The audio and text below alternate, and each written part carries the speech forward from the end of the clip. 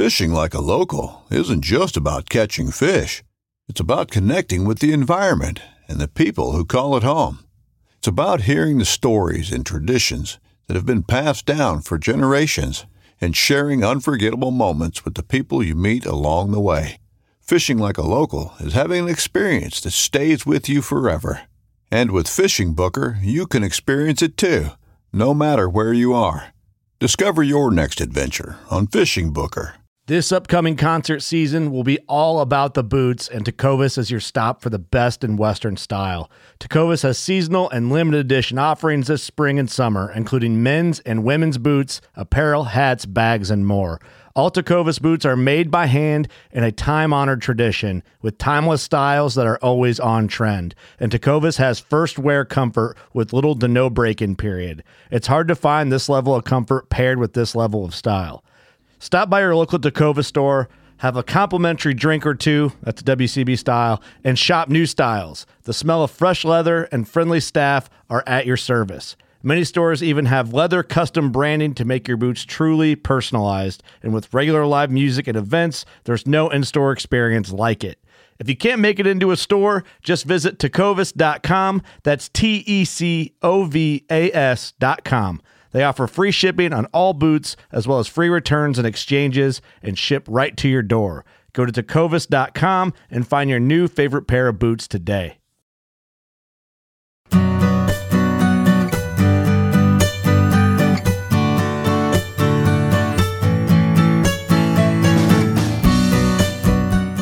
You're listening to the Fish Untamed podcast, your home for fly fishing the backcountry. This is episode 53 with Jessica Haydahl Richardson on the world of fishing photography.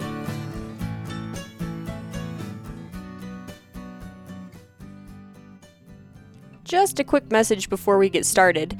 It is that time of year again when I am getting ready to run the annual Rocky Mountain Flyathlon, which for those of you who aren't familiar and didn't listen to episode number 1, the Flyathlon is a triathlon style race where the events are running, fishing, and beer drinking, although beer drinking is not a competitive portion of the event. It's more of a weekend-long activity.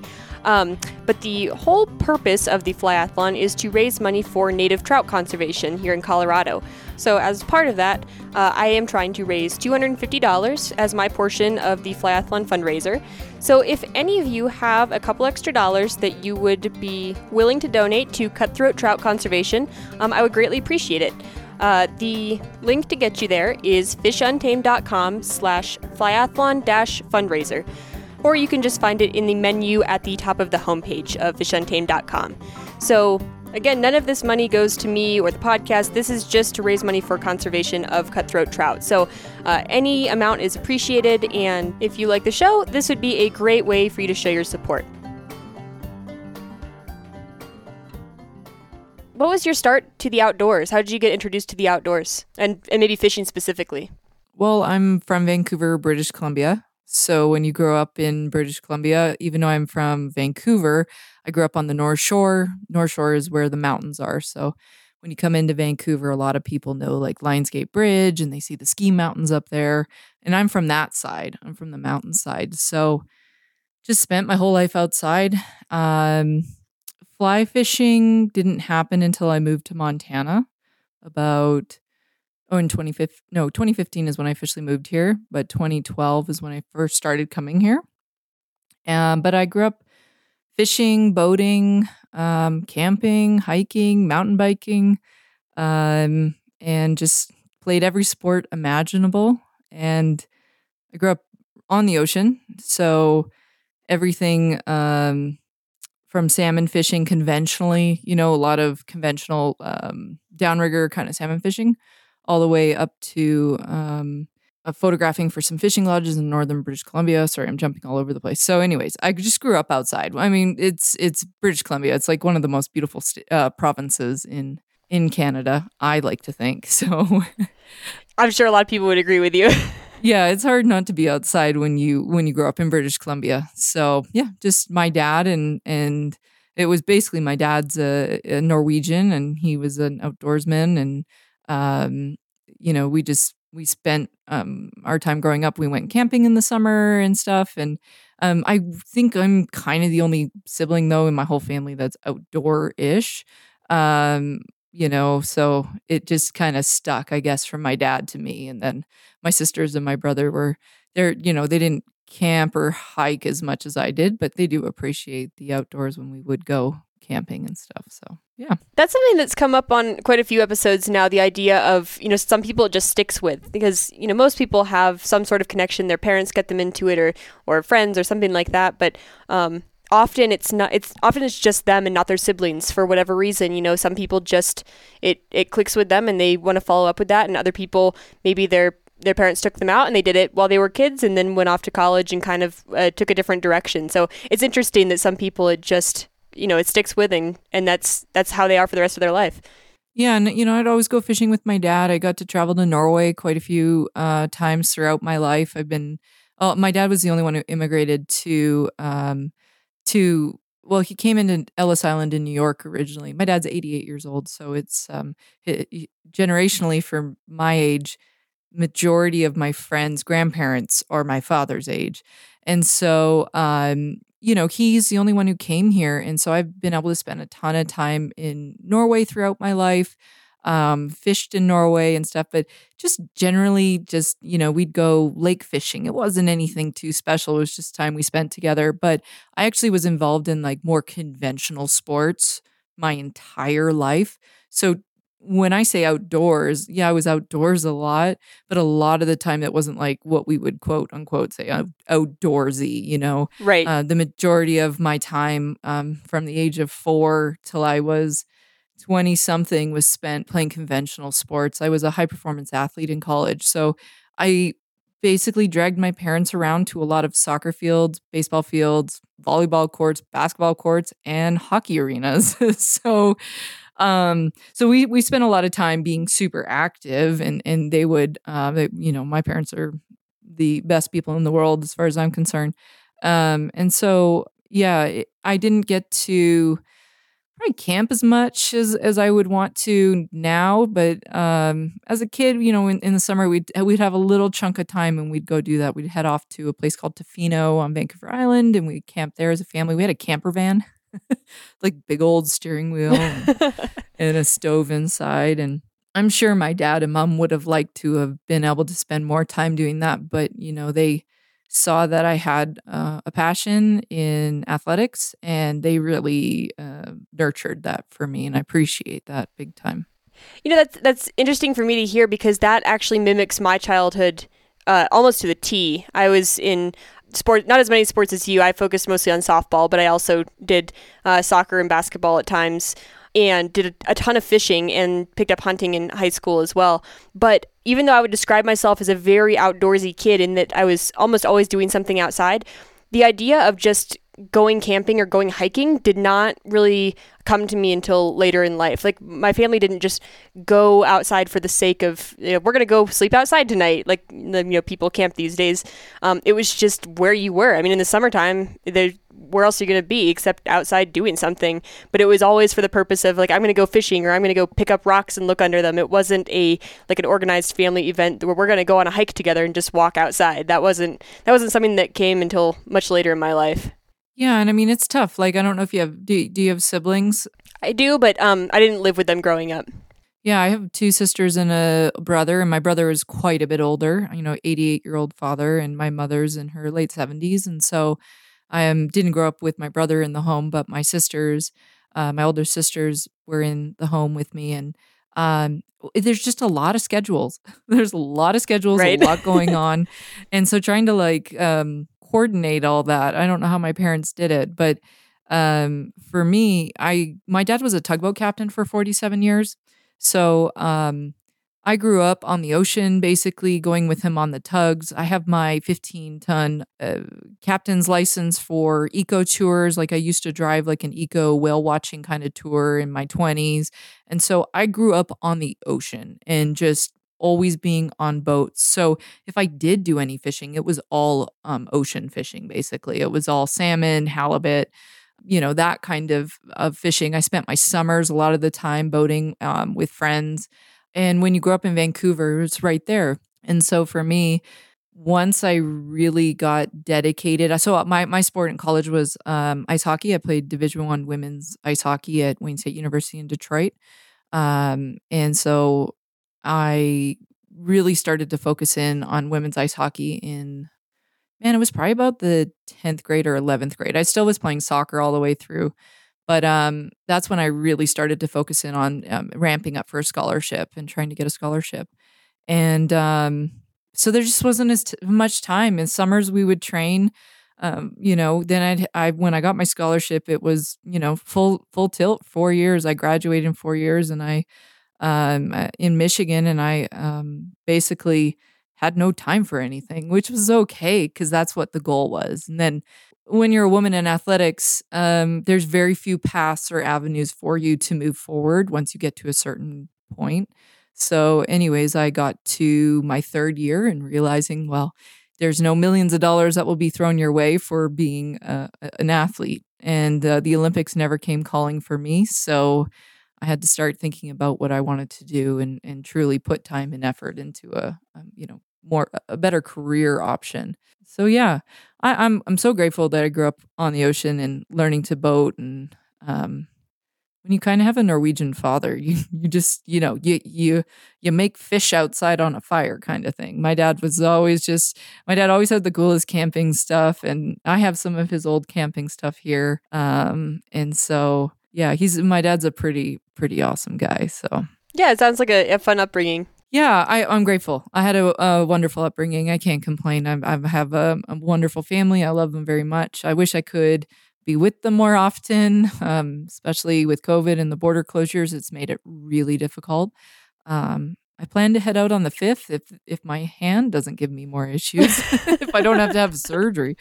So I'm going to head to Vancouver for a month. Oh, that's good to hear. I'm headed home in 2 days for the first time in about a year and a half too. So I feel like that's one of the plights of, growing up you love your family, but they're not located where you want to be. And so you end up somewhere, for you in a different country. For me, it's just across the country, but still it makes it hard to find time to get home and see them. It's definitely tough and challenging. My dad's had some pretty major health stuff happen in the past month and a half. So it's been challenging to know, like, do I just go now and quarantine and go through the whole process and stay there? And I luckily I had time to do that last year. I went twice to Canada, did my 14-day quarantine. I can't quarantine with them specifically. But I went through the process, and I'm so grateful that I got to do that. I know a lot of people don't have the ability to do that. So I did get to see my family on 2 occasions last year, and I went for a whole month each time. So I'm so grateful for that. But now it's been since Christmas, and with his health issues, I'm just you just try to figure out what's the best solution. And luckily, yesterday they announced that citizens and residents who are fully vaccinated can enter. So I'm ready. I've got one more photo shoot this weekend, and then I'm gonna head out for about a month and go spend some time there. I was gonna mountain bike the whole time, but now, but now with my broken finger, oh man, it kind of messed up my summer. So. Yeah.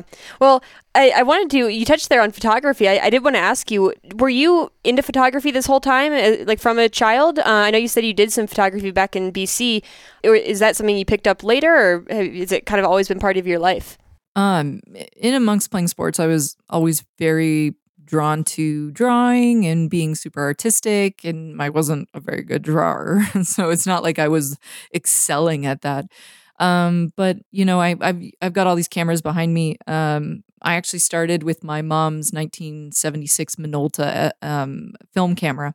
I've got like 47 film cameras in my collection, and hers is behind me on the shelf. And I picked it up and was just playing around. I'm of the I'm 38, so I'm of the generation where we got to shoot film before digital was like a common thing for the consumer, basically. And it wasn't until I was in the 11th grade, grade 11, that I could then take a course to learn how to work the camera and develop film. And it stuck. There was something about the mechanical process of the camera, seeing your image turn up. Once I learned how to work the camera correctly and I could see the images, I could always see what I was wanting to capture, but I could never translate that to the photo. And it wasn't until I learned in school how to use it correctly. Because my mom's like, look, you need to figure this out because I'm paying for your developing of this film and you're taking terrible photos. I'm like, no, you don't understand. Like the barn was like this and there was clouds. And I would like explain it to her. And my mom's super artistic. She paints. She's a really good writer. She used to take a lot of photos. So yeah, I just kind of, I guess, following in that footsteps a little bit. And so the bug stuck with me. And then when I was in college, I was, finishing off, I was taking photo courses, but I was getting a free education in Michigan. And so I didn't want an art degree where I would learn how to like claymation and pottery. I just thought I should be a bit smarter about a free education if I'm not having to pay for this. And so I ended up getting my marketing advertising degree in business administration.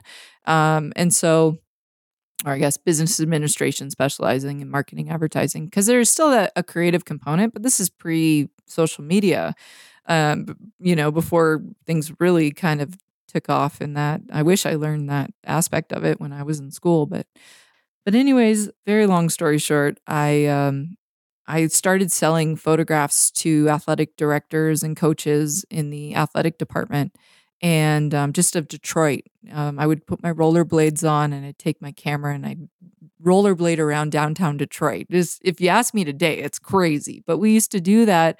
Our school was right in the middle of downtown Detroit, and I have a special place in my heart for Detroit, and so.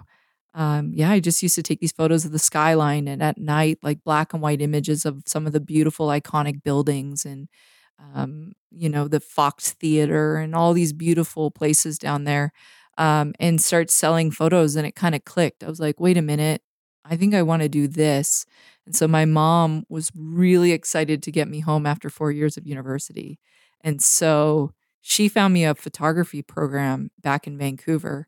And so I graduated at Wayne State and I enrolled right away for the next year into a 2-year professional photo imaging diploma program in Vancouver. And I basically flew home and started straight into that. So I did 7 years of post-secondary education plus like a year of college in there before university. And I'm not a doctor. So it was a lot of post-secondary education. But that program was really what I needed. It was a very structured program. It was how to be better at business and photography, because the thing is, like, I could already see what I wanted to photograph. I think training your eye, for me at least, has come over time, has come over practice and photographing a lot and taking that time to become better. It was that program at the school that basically honed my skills on, well, how do you enter the industry? What context do you create? How do you price yourself as a photographer, which is like the hardest thing in the world. That's what I took from that program. And the year I graduated from it, I hit the ground running, and we're on 15 years of running my own photography business. So that's incredible. I feel like, I mean, I'm no expert in arts. I've always been more of a science person. But something, I mean, I feel like growing up, I was kind of creative. Like I liked to draw and stuff.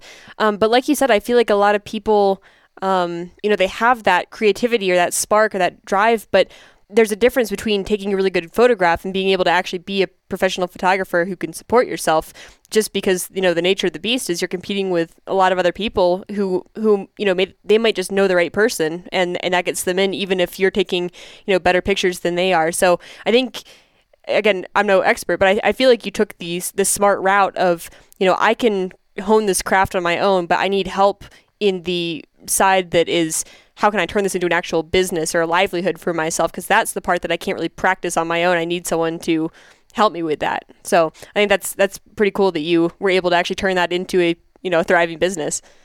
Yeah, it's definitely, there's a lot of people out there who try to launch into photography, and it can be very challenging. I get a lot of younger people reaching out to me nowadays asking, well, how do I shoot for brands? So I specialize in the sports fishing industry, but I haven't always done that. I photographed many things over my career, but since 2012, I've been shooting primarily sports fishing stuff, whether it's editorial pieces like you can see on my wall here, or commercial work, or work for social media. It doesn't matter. But I get a lot of people asking, well, how do I get in to shoot for that brand? And my thing is, well, like, have you put in your time to become a better photographer? Like, start shooting the content that you want to be hired for. And that sounds super cliche, but a lot of people just think they can just like apply tomorrow and suddenly they can go shoot for a big brand. Well, in the end, like, getting to where you want to be, you have to put in your time. And I know we live in an age of like super quick fix, and people aren't patient. But I'm sorry, like, if you go out there, and I know a lot of people message me and they're like guides who have a nice camera who photograph, which is fine. But why don't you call yourself a professional photographer? Go out there and get some work. Whether that's a wedding, whether that's shooting real estate, whether that's shooting portraits, baby portraits. I mean, go out there and start working as a professional photographer, because it's only going to make you better in, specializing in what you really want to do. It's tough because a lot of the time they don't want that. They want this easy solution. They just think I just have to meet this person, this person, this person. But there's a lot to it. There is, and you really do need to work at it. I think weddings are one of the best things a photographer could ever shoot, because you have to be a food photographer, you have to be a portrait photographer, a landscape photographer, a macro photographer, you name it, like photojournalistic photographer, all in one day. So even if you hate them, go shoot a couple a year. That will just make you such a better photographer that when you get asked to go and shoot. So I thought about it this year. I'm like, man, I've been shooting a lot of rods and reels this year. It's just pretty funny. But with that, I'm not just delivering pictures of rods and reels. I'm delivering photojournalistic picture, macro photos. I'm delivering lifestyle photos.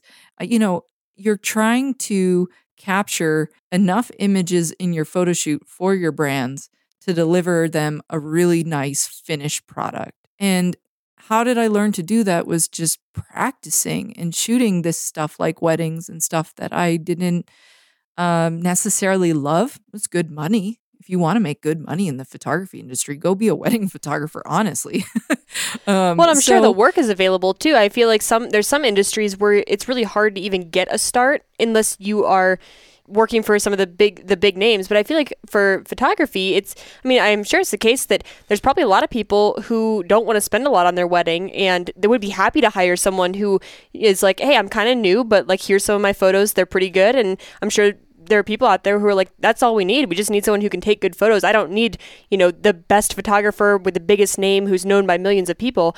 I just need someone who can capture my day and make it special. And if you're brand new, I feel like as long as you can prove that you can get the good photos, no one's going to care that you're relatively unknown or relatively new, as long as you can show that you're skilled enough for it. Totally. The amount of times I've had like brides or bridesmaids or, people just tell me like, my friend, or they hired their Uncle Bob who has a camera. And I'm like, well, how did the photos turn out? And they're like, terrible. And I'm like, there you go. I don't hire like Dan from down the street to do my taxes if he is a landscape guy. Like, it just doesn't make sense. And there is value in working there's value in work ethic and practicing and putting in the time. There's so much value in time. And I think that is so overlooked, especially in the outdoor industry as photographers and social media and all of that. Like, a lot of the images I take are here today, gone tomorrow. A lot of the stuff I shoot isn't just for branding, for brochures, for packaging in the store, some in-store display stuff, some short videos that I put together for in-store display stuff. It's not just that. A lot of the stuff that I shoot, thousands of images that I shoot, will show up on social media, and they'll be here today and they'll be gone tomorrow. That is totally different. That is totally different from the way I was originally trained. It is a whole new market and a whole new generation. So companies need content, but companies need to get value out of the photo shoots they book. So I tried to shoot as much content as I can on a shoot for them that will allow them to have enough content across the board, whether that's the brochure you open up of their products to Walmart.com. They have so many deliverables of images that they need. And the outdoor space is really not that big, and it's very saturated with photographers. So, or people who want to be photographers, or people who are giving images away for free. So there's just, it's just something to keep in mind that if you want to stand out and you want to be better, put in the time beforehand and you will. And shoot what you want to be hired for. A lot of people are like, oh, how do I get into the fly fishing photography industry? I'm like, well, why would you want to do that? It's like this big. Why don't you go and shoot some conventional tackle stuff where it's this big? It's Right. like, and then shoot fly fishing on the side, and then try to like do smaller jobs of fly fishing, and then work your way like through that. I mean, it just, I don't know. I just get frustrated when I get a lot of emails and people just want shortcuts. And I hate to tell people there's just no shortcuts. There really isn't. Yeah. And I mean, like you said, I feel like it's got to be, it's fun shooting. For example, if you want to be in the fly fishing realm specifically, it's fun shooting a fly rod and reel. But at the end of the day, shooting a conventional rod and reel will still give you the same skills that you need and still be able to prove that you can take a good photo. It's just not the exact same subject material in the photo itself. And I feel like people maybe need to be a little bit more flexible. This is not just for photography, but just in general, there's a lot of people who want to get in the quote unquote industry. And it's, how can I be in it right now instead of, maybe working your way into it a little bit, making some connections elsewhere who can then connect you to the people you'll eventually need to be connected to. So yeah, I think that's not something that's specific to photography. I think that's just kind of how it is, especially with social media these days. Everyone has access to everybody. I mean, I feel like back in the day, you wouldn't really, you might know who the name of like an editor of a magazine, but you didn't necessarily have the ability to open up an app and direct message them. And that's something that everyone can do these days, is just message whoever they want or comment on whoever they want. And they've got like a main line right to them. Yeah, I mean, that's the thing, is I love contributing editorial pieces to magazines. If I didn't need to make an income and I just could do it as a hobby, I would just be submitting to editorial magazines nonstop. I do submit a lot. This year, actually, I haven't submitted as much as I usually do. Usually I'm every couple of days I'm shooting images out to people, or on call, like on lists where they send you their call outs of what they're looking for.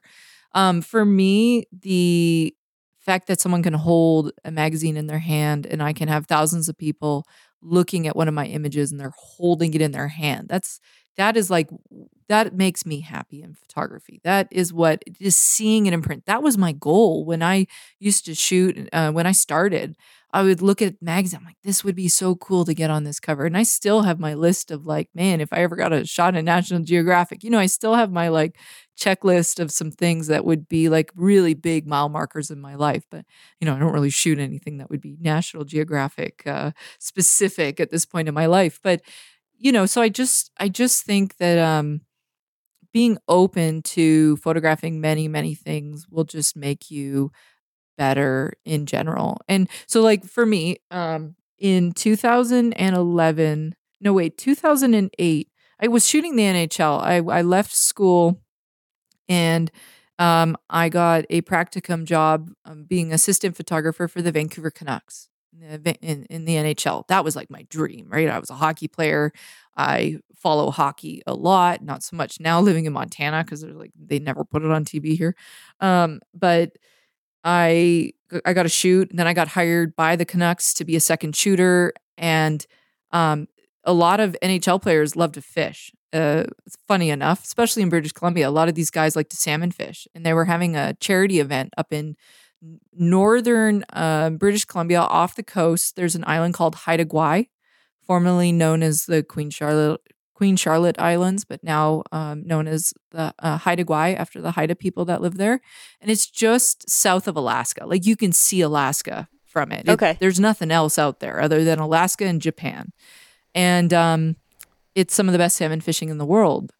And people from all over the world come to these little lodges out there to fish, salmon fish. And you fly in via helicopter, and you're out there in your boat, and whales and humpback whales, killer whales, bald eagles. I mean, sea lions. It is one of the best places for your soul. It's just like the coolest place. And so in 2008, I believe, I got sent north. I was asked, I'm like, the head photographer is like, hey, Jess, do you want to go photograph up in Haida Gwaii? I need to capture this fishing derby for these NHL players. And I'm like, Yup.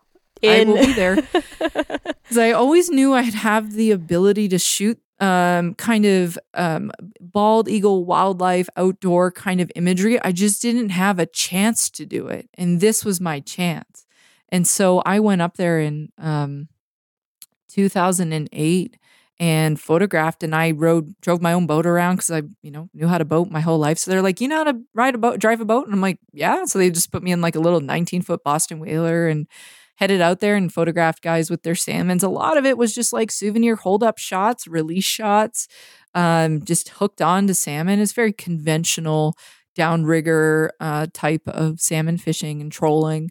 And so I photographed this and it stuck, and it ended up me creating a relationship with their fishing lodge. And from 2008 until last year would be the first main year I couldn't go photograph for them because of COVID. So that's a long relationship I've had with this company.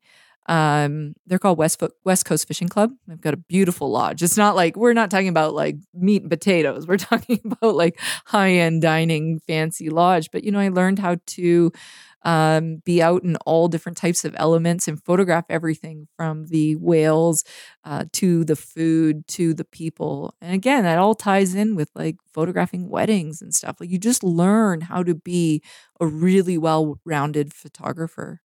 And eventually that company moved south. They opened a fishing lodge in Panama for marlin fishing. And next thing you know, I find myself on an airplane flying south to witness marlin in the first place. I had never seen one in my life. The very first marlin I ever saw, I photographed some of the best images I think I've ever taken of a marlin before. And it just opened the doors to an industry that I had no idea or thought that I would ever be a part of. But it wasn't until about 2012 where I stopped. I started to pull out some of the other things I used to shoot. So the family portraits, the corporate headshots. Real estate was a really big one for me in Vancouver. So I started like kind of weaning that stuff out. And then eventually I was down in Panama a lot. And then in 2015, when I finally moved to the United States and immigrated here, I could then start working on the commercial side of stuff. So 2015 is when I could start working with brands in the United States legally. So I couldn't shoot here. I couldn't shoot here before. You can't work here if you're not a green card holder or on a work visa. So yeah, so I never thought my path would be this much fishing or watching people fish all day long. That's all. That's what I get to do. I photograph and I watch you fish. Sounds like a pretty good gig. Yeah, I mean, it's funny because a lot of people are like, you want to pick up the rod and just take a cast? And every once in a while, I enjoy throwing a bait caster, not so much a spinning rod, but, and then of course, fly fishing. I love fly fishing and I'll love to take a couple casts, but a lot of the time I just say no because it's like easier to not pick it up because as soon as you pick it up, you don't want to put it back down. So I really don't get to fish very much, anymore. I just don't fish very much. Most of the time I'm photographing everybody fish. And then in my spare time, I have other hobbies. I know a couple of my friends get frustrated. They're like, when you get home from your trip, like, let's hit the river. And I'm like, I just spent 3 days photographing someone bass fishing or fly fishing for redfish or offshore fishing. I don't want to go fishing. I want to go and mountain bike or road bike or go for a hike or just sit at my house. I'm super homebody for someone who travels continually 1 or 2 main trips a month. Yeah, that's interesting. I feel like a lot of the people who really want to become like a fly fishing photographer are really into fishing, and they're like, well, how can I add to this or maybe try to make a living somehow connected to my passion for this? And it's interesting to hear your perspective as someone who kind of got in from the other direction, from the photography side, who ended up in fishing instead of the other way around. And it's like, I'm around fishing all the time. I need to do something else with my time. Well, definitely. And, I love fishing my local river here, which is the Bitterroot. I'm just south of Missoula in Montana. But this time of year, it's really packed. It's really busy, which is great for my guide friends. It's great for the businesses here. That's wonderful. But it's not really my time to fish. My time to fish is truly the winter time. I have a winter crew that I fish with. I love to swing flies for trout. And what's funny is because I didn't start fly fishing until I moved to Montana, I never really got to explore British Columbia very much, fly fishing. So those are like my goals. I'd rather actually be able to go and fly fish in BC and really see what my province has to offer. I learned how to spey cast in British Columbia, but I learned how to spey cast so then I could trout spey cast here in Montana. That was my whole goal. Thinking I'm like, okay, well, I booked a day to go learn at least one or two casts that I could then practice, and then translate to a trout spey rod when I got back to the Bitterroot, which is really fun in the wintertime. You don't have to wait out far, and if you're alone, then you don't have to be solo, kind of waiting really far out there, which freaks me out a bit. I'm not a good swimmer, so. Especially not in waders that are filled up with water, and not good.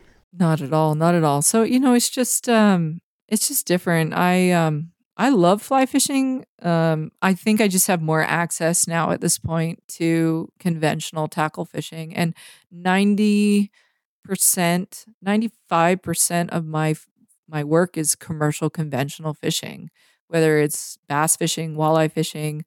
I get sent to shoot offshore stuff. I get sent to Louisiana a lot, Florida, and then every rural state in America I've been to. And it's really funny because I'll go to like Missouri, or I'm going to Alabama, Tennessee, Alabama next, or on Sunday, this coming Sunday, Wisconsin, Minnesota. I mean, you name it. Minnesota's not rural, but you know what I mean? Like I'm just kind of all over. And I actually had a shoot on Saturday last week or a week ago, I can't remember. And it was in Bozeman. And that was my first shoot in Montana in forever. That isn't just stock photography. That's not just shooting some stuff for a magazine, like an actual commercial shoot, which I thought was hilarious because I was like, why don't we do more shoots in Montana? That was great. That's right. Close to home. I could drive there and back in a day. And so that doesn't happen often. I live in airports and I have a lot of Delta air miles, basically. Oh, I'm sure. What do you have a preference? Like, if all things aside, in terms of the hassle of the travel and the pay and all that, what is your favorite thing to photograph in the fishing world? Like, do you hear a trip needs you and you're just stoked because you're like, oh, I love this species, or I love the environment that this fish lives in, or I love this style of fishing? Like, is there everything equal? What's your preferred style of fishing and species to photograph? Well, man, I'm not species specific. I'm okay with whatever. I'm never, it's more for me the context of the shoot. Am I going on a commercial shoot that is product? Or am I going on a photojournalistic shoot that allows me to photograph everything from the lifestyle to the fish, to the campsite, to the floating, to the plane, like the float plane in, to the product as well. Like that for me is like my kind of shoot. I don't get those as often, so I get really excited when I do get a challenge like that. I just did a shoot with my friend Monique Newman down at Journey South Outfitters in Venice, Louisiana. Her and her husband run this incredible little outfitters down there. They do a lot of mostly offshore conventional fishing for marlin, swordfish, tunas, big, and then they do inshore conventional redfish, and then they do fly fishing as well. It's just not as busy as conventional stuff. But I was just down there for 11 days. I go there every year to shoot with my friend Mo. She's one of my closest friends in the fishing industry here, and we line up brands. I go down and I'll shoot for multiple brands there. And so we did a shoot for Yeti, and it was just a day in the life of Mo. And that is like my kind of stuff. So I get to photograph her when she lifts weights at 4 a.m. in the morning, to her prepping her boat, to her heading out there, throwing her cast net, filleting her fish, cooking her dinner. That to me is like the best kind of a project I could receive, because I think it does suit my skill set better. I'm a very photojournalistic type of photographer, and I love to tell a story through a series of images. It's great to be able to capture one amazing, breathtaking image, but I try to capture as many strong series of images together in order to try to create a story through the images that way. I went on a trip last year for Gray's Fly Fishing and Outdoor Life magazine. And unfortunately, Outdoor Life magazine stopped printing physically. So they just had their first digital issue come out. And in the story, Christine Peterson, awesome writer and outdoors woman, She wrote the story behind it, but we did a 5-day float in the middle of nowhere, Alaska, floating through class 4 rapids, grizzly bears. No one brought bear spray. All wearing life jackets on 30-year-old rafts. And I was hired by the product part of the company and then the editorial side. And that to me is like the best sauce in the world. I got to photograph grayling, which was just like so cool. Just beautiful grayling. Got to be in the middle of nowhere, Alaska, photograph grizzly bears harvesting salmon out of the river. And everything from the campfire scenes to the food we cooked to the rain and the storms and the rainbows that came out. Denali was in the background through the drone up there. Denali's in the background. I mean, that is what I live for. Unfortunately, you don't see a lot of those images. I don't get to ever show the general public a lot of what I shoot. It all goes to the brands. And then if they release it, then you get to see it. Or if a magazine releases it, you get to see it. So I sit on these banks and banks of images and really don't get to show a lot of people sometimes. And it just is what it is. But I do send the gallery around to friends. I'm like, guys, check this trip out. This was awesome. And so, so I'm not species specific. And I love to shoot fly fishing just because I think it's a very artful looking kind of sport. I think just the way the line curls and the angles you can shoot it and some of the places you go to with it are just so different than conventional, but I'm not specific. I have no problem with photographing conventional bass fishing or even, photographing fly for bass. I mean, bass fishing on fly rod is fun as heck. I tell a lot of the bass guys that I'm like, oh, I like to fish for them on fly. And they're like, why would you do that? I'm like, well, I don't know. It's fun. And so, I was grateful I got to go to Christmas Island a couple years ago and document that whole trip and make a short film on that, which is in the F3T right now, touring around the US. So finally, they're showing some live showings. So I'm super excited about that. And that was a huge honor to have a film of all female cast. So the first time that we've had a film that just is all women, be on display for everybody to see. So that was a project where I got to shoot a film. I got to also photograph for a couple magazine articles and, tell a story that way. And that was just that is oh man, I don't even know. That's like my home run. That's my hat trick goal. If you're a hockey player, that's that is the top echelon for me in terms of creativity and just love of the outdoors. And then being able to watch people who are really good at their own craft fish for me kind of thing. It's kind of funny because I know these guys and girls are so good at what they do a lot of the time that it's just I can sit back and worry about being a photographer because I know they've got me, and it's obviously fishing, so it's not always great, but they're still going to be better than any other person I could ever be with because they're so good at what they do. Yeah, that makes a lot of sense. I could see that being, if I were into photography, I could see that being what I would be interested in too. Is not necessarily what it is I'm taking a picture of, but the story it's telling or the experience that I'm having while I'm taking these photos, and being able to come out of it and being like, this photo is the perfect representation of the experience I had, and it's it's like a window into that world. I could see that being a little bit more meaningful than just saying this photograph is technically very good. It's the proportions are right and people are located in the right spot in the photo and the lighting's great, but maybe I just didn't really feel that connected to the moment. So I could definitely see that being the preferred style. Yeah, and I'm not a technical photographer. I'm a technical photo geek in terms of loving gear. I'm a gearhead when it comes to that. But in terms of being a technical photographer, I learned how to be a technical photographer. But then it's I finally got out of photo school and I was like, screw that. I don't want to do that. I shoot on angles. I shoot into the sun as much as possible. I love flares. I love trying to capture super shallow depth of field. I just shoot the way that I'm just pretty fluid when I shoot. I'm just kind of moving, zooming in, zooming out, recropping. And there is no good technical aspect of my photography anymore. It went all out the door. And so I don't ever, when I do lectures online or Zoom lectures for people, I never think that being technically sound is important in photography at this day and age. It is not. We have digital. And so, with digital photography, you can see your results right there. So you don't need to be this technically sound, perfect photographer to make that perfect negative. You can just go out and be super creative and you can see your results right in front of you. So, I'm always telling people like, just go practice. That's the most technical you need to be. If you just practice, so I call it the fiddle factor on your camera. If you can eliminate the fiddle factor, which is what kills so many great photos, is if I catch a fish every once in a while, I want a photo of my fish. So I'll get, down in one knee in the river and I go to lift my fish out of that net for a dripping fish shot.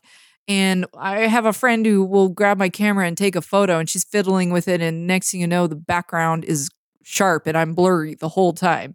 Like that happens to me all the time. And I'm like, damn it, just take one with your iPhone because at least it will find my face and focus on me.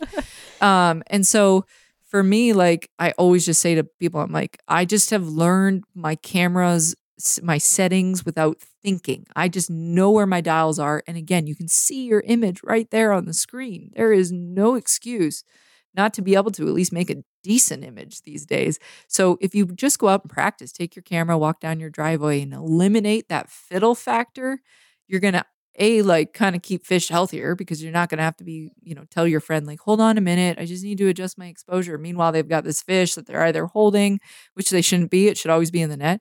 Or you're offshore and you're photographing a marlin. Well, I'm sorry, the marlin's not going to wait for you. So if you can practice and eliminate that fiddle factor, I really think you can just automatically become a better photographer in that regard. That's a kind of a great transition to the second part of what I wanted to ask you about, which is, for the average person who's not trying to pursue a career in photography, doesn't even necessarily want to get quote unquote into photography, but they just want to make their photos of their fish look good, something that they're proud to show people, and it's not, they're not blurry, the fish isn't blurry, everything's in the photo the way it should be. Like, what are some, I guess maybe divided it into two sections here, the actual gear side and the settings and stuff, and also just, lighting, angles, how to set up a good photo, like what makes a good photo versus a kind of a crappy photo. So you can take that in whatever order you want, but what are some tips to turn it from I have evidence that I caught this fish to an actual, something I'm proud to show my family when I get home?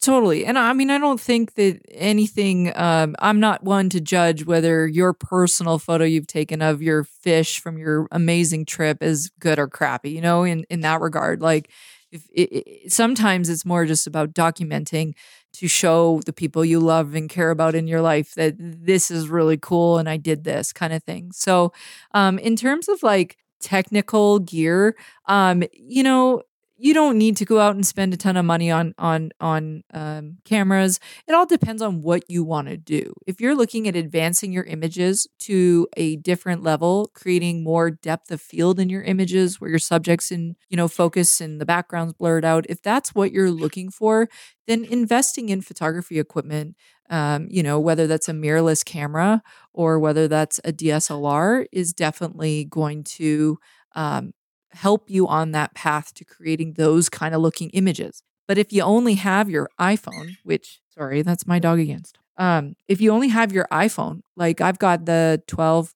Pro Max or something. This is a cool phone. The wide angle lens on this is so cool. It is just like a really great lens. I use this wide angle lens a ton and play with it. And you get some pretty cool results. So first things first, you do not need to go and spend thousands upon thousands of dollars on your cameras. You just need to figure out what you want out of it. Well, if you just have your iPhone and you got one of these cool phones with the wide angle lens, this is a great tool. So how can you make this phone better? Go in and double check you're on the best settings possible. How do you make your GoPro footage better or your camera settings better? Is go in and first of all, make sure you're shooting at a high resolution JPEG. If you know how to handle raw photos, that's great. But I really think you just need to start with the best you got. So if the best you got is an iPhone, make sure you can go into your settings and you can double check to make sure that your settings are set at the highest they can be, whether that's for your video or that's for your still images. So that's what I always say. I think technically, if you're wanting to kind of up your game, you already know how to take photos. You've been taking photos for a little while and you want to create some different looking imagery. That's where, your mirrorless or DSLRs can come into play, and you can change lenses. And when you get to change lenses, the game changes basically. You can isolate your subject better. You can, you can drop you can have more depth of field where you can have your subject in focus and your background blurred out. You can become even more creative, basically. So start with what you have and then decide if it's for you. And if you want to continue and take better photos, then look at investing in some nicer gear, like an actual mirrorless camera. I would say mirrorless these days rather than DSLR. I just think that is the better route at this point. If that's the way the companies are headed and that's what they're manufacturing, then that's the better path to take. In terms of taking better photos, I think there's a couple things. Let's just keep it to fly fishing because that's just probably more the audience. First things first is always keep the fish's health in mind. So for me, if I'm asking for someone to hold their fish for me or have a photo taken of their fish or my fish to be taken a photo of, the fish's responsibility, as far as I'm concerned, is in the photographer's hands. If I'm the one asking for it, I need to make sure the well-being of that fish is the best it can be. Obviously, not lifting a fish out of the water is the best thing for a fish, but sometimes the brands I work for and the magazines I work for, that's not acceptable. I have to take a photo of a fish out of the water. So how do I do it in the best way possible to mitigate the most amount of risk for the fish and also make it look really nice? So I always say, like, if you are floating the river, and you catch a nice fish and you get it in the net in the water and you got it in the net, ask your guide if they can row to the side of the bank and drop the anchor. If it's safe for you to get out, I always think the better photos are way out of the boat. Why take photos in the boat? I mean, unless you're physically not able to get out of the boat, it makes sense. But if you physically can get out of the boat, get out of the boat. It just looks so much better and more natural and more like just scenic. And so I always ask, if we catch a nice fish, a nice brown trout on the Bitterroot here, I'll just say, can we photograph this one? And my guide knows. They'll row right over to the side. My guides are like all my friends, my best friends here. And so they'll be like, yeah, Jess, okay. And we'll row over, drop the anchor. I get out of the boat. The angler gets out of the boat. I always say, like, put one knee down, kneel down in the water. Sometimes in the winter, it's really cold. And I have a lot of friends who sacrifice their fingers for me to take photos. And I really appreciate it. Keep that fish in the net the entire time, I'm actually writing an article for Fly Fishing Magazine about this right now, just about tips and tricks to up your photography game, for fly fishing. And so be the director of the photo. I always say, like, tell your angler what you want them to do with the fish. That way the fish doesn't have, 2 minutes being held out of the water while you're trying to figure out which angle is better. Know the image in your head, in your mind ahead of time. And that's easy to do. Jump on Instagram, go check out some photos you like, screenshot them, save them in a folder, keep them on your phone. I really think some pre-planning before you go out there. If you're really wanting to get better photos, you just need to take the time to be like, 5 minutes before you go fishing, jump on Instagram. I like this shot. I like this one. Today, I'm going to keep that in my mind. If we catch a nice fish, let's try to recreate that. There's nothing wrong with that. So, that's basically what it comes down to. You can do that with your iPhone. But I've done some lectures where I've got some video footage of me like directing my subject, and you'll just notice that I'm just clicking away as I'm talking to my angler. I said, okay, like, before we lift this fish out, what we're going to do is you're going to put your hands underneath the belly of the fish. You're going to get it on a 45. And when I say lift it out, and then back in. And then I said, and that's how we do it quick so we can get that fish back on its way. And that's the best way I've found if you need to take the fish out of the water. If you don't want to take your fish out of the water, which is the healthiest thing for them, investing in like a GoPro or a case for your phone, or this phone's waterproof apparently. I won't test it. I'm the same way. I'm like, I don't know. Yeah, I know. I'm like, the lady at the store the other day, she's like, yeah, it's waterproof. I'm like, really? What about this hole here? And so it's just like, experiment. You can get an underwater housing for your mirrorless camera or your DSLR. I'm an ambassador for a brand called Outtex. It's not as expensive as an Aquatech housing. It's half the price, but it can fit onto so many different types of products.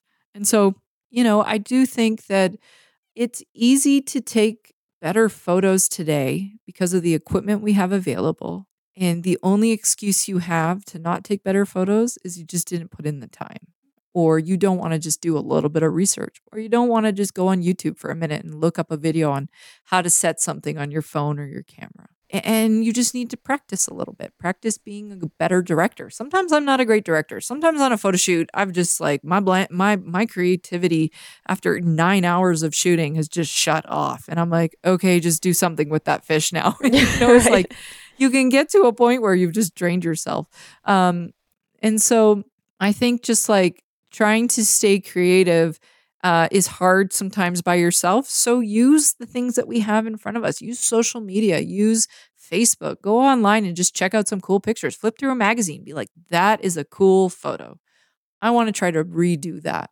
That is just a great way to like start baseline. And then from there, generally creative juices start flowing and you start getting ideas of different things you can do here and there. So, I mean, that's kind of not a 1 to 5. Here's some tips to help you out, but it's just kind of a thought process that help navigate maybe someone to taking better photos. And like I said, I'm writing an article for, I think, fall issue of Fly Fusion magazine that will talk about this and hopefully have some better descriptions of examples on images to like help the reader see specifically what I'm talking about when I mention one of these things. So, yeah, I mean, but the main thing is just get out there and start asking for photos. A lot of the time people don't want to ask their friend, like they catch a nice fish and they're like, just turn and hold it up. And they're in the boat and we've all dropped a fish in the boat, which, poor fish.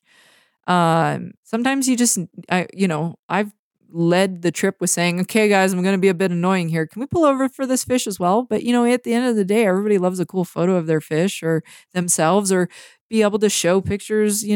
I send photos daily to my family's text group, to my mom to show my dad of these really cool things I get to do or see or photograph. And for me, that means more than just Instagram and social media posting. For me to take cool photos, it's not always about social media. Sometimes it's just I want to show the people in my life what I get to do because it's pretty cool. Yeah. Like I said, I'm not at all a photographer. I feel like when I see a good photo, I can say like, hey, that's good. But I don't necessarily know what I'm doing in terms of settings and things. But there's been some things that I've noticed. And like you said, you kind of have to direct people sometimes, even as for me, it's not always as the person taking the photo.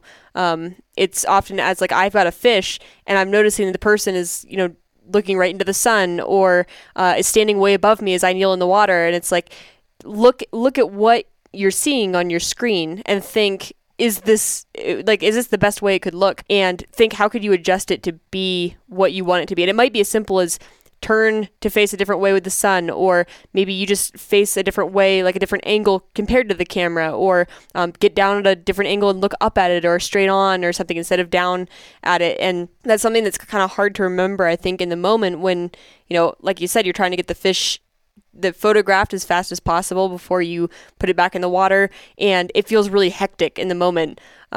So I think a little bit of preparation and just kind of, even if you just hold your phone up and look at what it would look like when the fish is held up, you can probably get a pretty good idea of like what position you want to be in, and then lift the fish up to get that photo instead of trying one and saying, that doesn't look really good. Let's try again. And the fish is getting lifted up, 4 or 5 times for it. I think just a little preparation can go a long way. Totally. And that's when it comes down to practice and just knowing, like, people, when I do a Zoom lecture for like teaching photography and I tell the ladies that they can just like, ladies or guys or whatever, that they can just swipe over on their phone in the camera, like anybody's phone that you don't even have the passcode for. You just literally swipe to the left and you access the camera. You know how many people don't know that? And I'm like, what do you mean you don't know that? Because there's nothing worse than handing someone your phone on the river and say, hey, can you snap a picture of this fish for me? Or can you snap a picture of me? They're like, yeah, what's your password? I'm like, you don't need my password. You can just swipe to the left and there's the camera. It just opens up. And they're like, what? That's funny. I never have encountered that. Yeah, like or encountered people asking about that. Yeah, that's what I mean.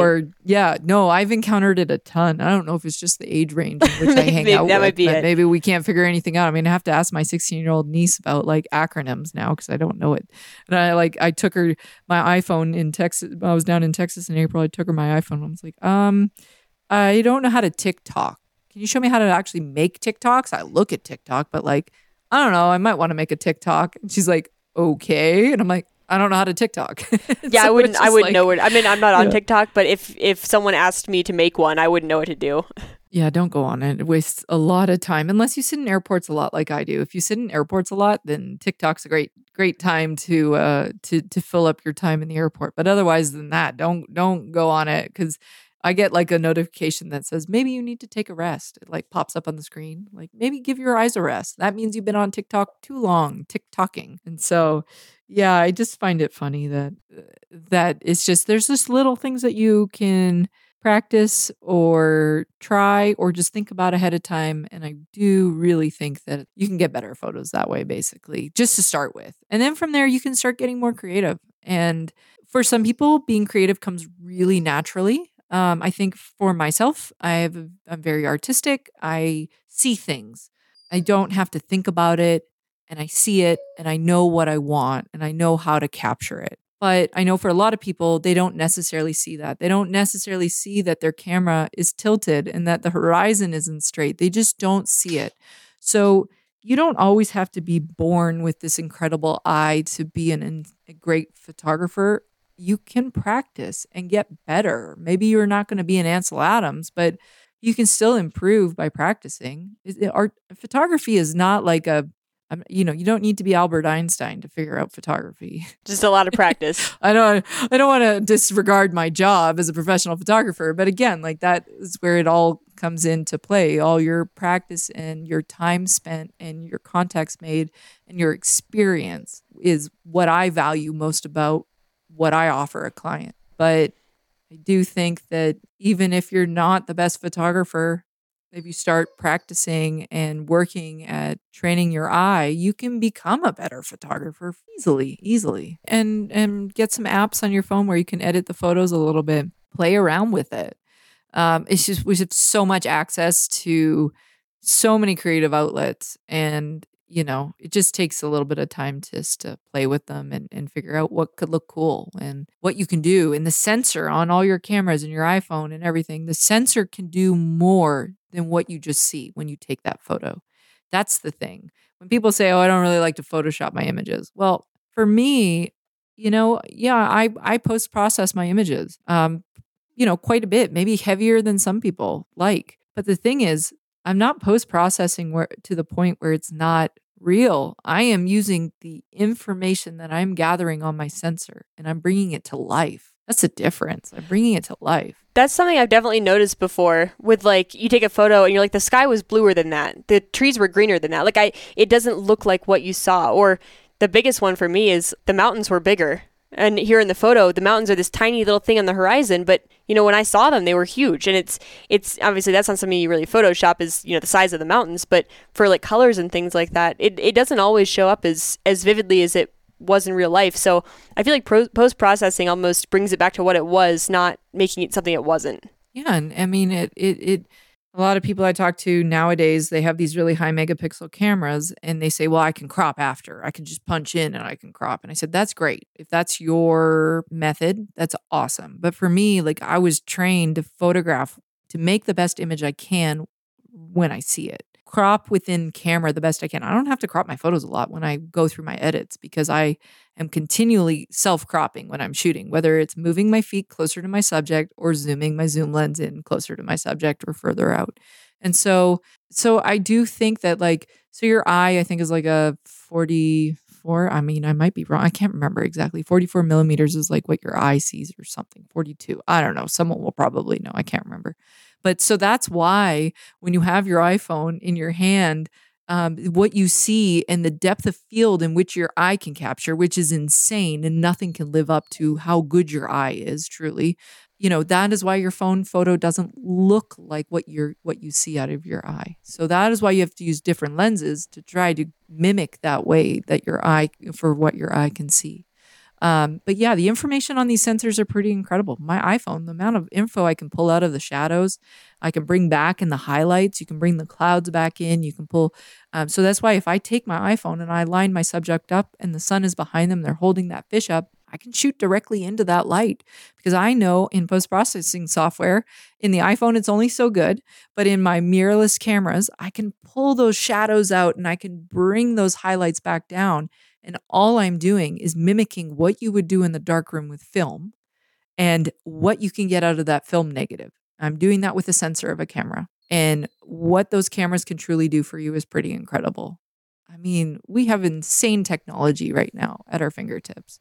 And it's just takes time and practice and a whole bunch of YouTube University and you can figure it out. There you go. That's all you need. Well, just to finish up, do you just want to share where people can find you if they want to look at your photography or find you on social media or reach out? Yeah, so I basically only get to update Instagram. I have not updated my website for a long time. Maybe every once in a while I'll update a blog post. So my name is Jessica Haydahl. Richardson's my married name, but I go by Haydahl Photo. And it's Haydahl Photo. It's Norwegian spelling of doll at the end. So, Instagram is the most up to date, for stories, reels, photos. Please, if you have time and you haven't checked out the F3T and you can check online where they're touring, please take the time to go check out the insane films that are on this year. And if you have a chance, check out our film because it's called Drop in the Pacific. It's about a group of women of all ages. I think, it's been a while since I've promoted it. I think 70 years old was the oldest. And then I, at the time, was 36 years old. And so I was the youngest at the time. And it's been so cool to be a part of that tour, to tour around with some of these beautiful films and to be a part of that. So if you get a chance, you can check out their website. I know they have been promoting the F3T now, for actual live viewings. There's going to be 2 in Missoula, I believe. I think there's some in Colorado. But anyway, so that's like the most up to date. If you're on Walmart.com, look for bass photos. It's usually mine. I might have to go to that website after this just to look. Yeah, in Cabela's, there's photos that I've shot that are in there or something. But I'm always trying to. I'm always in magazines and stuff. Writing articles. I've just kind of started into the editorial side of things, but yeah, I'm out there. People can always shoot me a message. Just don't send me a message saying, "Hey, what camera should I buy?" Because I most likely won't respond. But if you message me and say, "Hey, Jess, this is what I like to photograph. I'm kind of interested in this camera, this camera, or this camera. Do you have any thoughts?" Then I can give you my opinion or my idea. But a lot of the time when people just send me a message, say, "What camera should I buy?" Well, I don't know what camera you should buy. Plus, then it takes me to go online to do the research to figure out what camera you should buy. Like, you could go online and figure that out. Right. It's like, what fly rod should I buy? And it's like, well, what species? Where do you live? How often do you go? All these things that, make a difference. Yeah. Totally. And I'm always about helping out people. I answer as many questions as I can on my Instagram Messenger about photography related stuff. It's just if you can be very specific about what you're thinking you want to do or what you're looking for and what camera brands you've already looked up, then it's easier for me to be like, okay, well, I know this camera, I don't know this one, and I know this model. And out of these 3, this one, I can do that kind of stuff. But if you're asking me about the Sony A7S III, well, I've never used it, and I would need to then Google it and figure out the specs for you.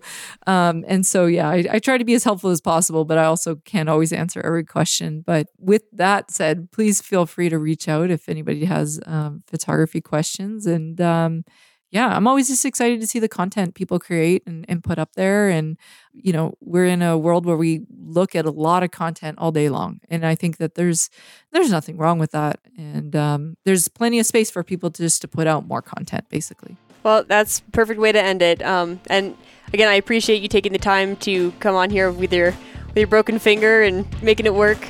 So thank you so much. And I had a great time talking with you. Yeah, thank you so much. All right, guys, thanks for listening. Don't forget to head over to the website, fishuntamed.com, for all episodes and show notes. And also, please subscribe on your favorite podcasting app. That'll get my episodes delivered straight to your phone.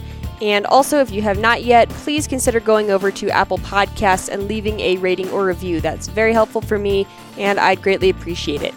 Other than that, thank you guys again for listening, and I will be back in 2 weeks. Bye, everybody.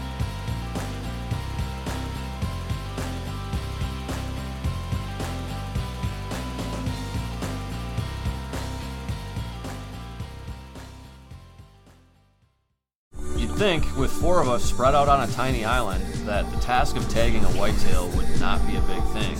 But as I've learned, no matter where I've been, whitetails can be damn tricky. Pursuing wild game in wild places. Tune into HuntStand Presents Saturdays at 8:30 p.m. Eastern. Waypoint TV, the destination for outdoor entertainment. Spend your Saturdays with life on the water. Join Captain Brandon Simmons for fishing, diving, travel, and so much more. You want to succeed, you want to fish, you want to be one of the greatest. Oh, look at that thing, dude. Wow. Oh. Let's see what kind of trouble we can get into today. Don't miss Life on the Water every Saturday night from 7 to 9 p.m. Eastern on Waypoint TV. The destination for outdoor entertainment.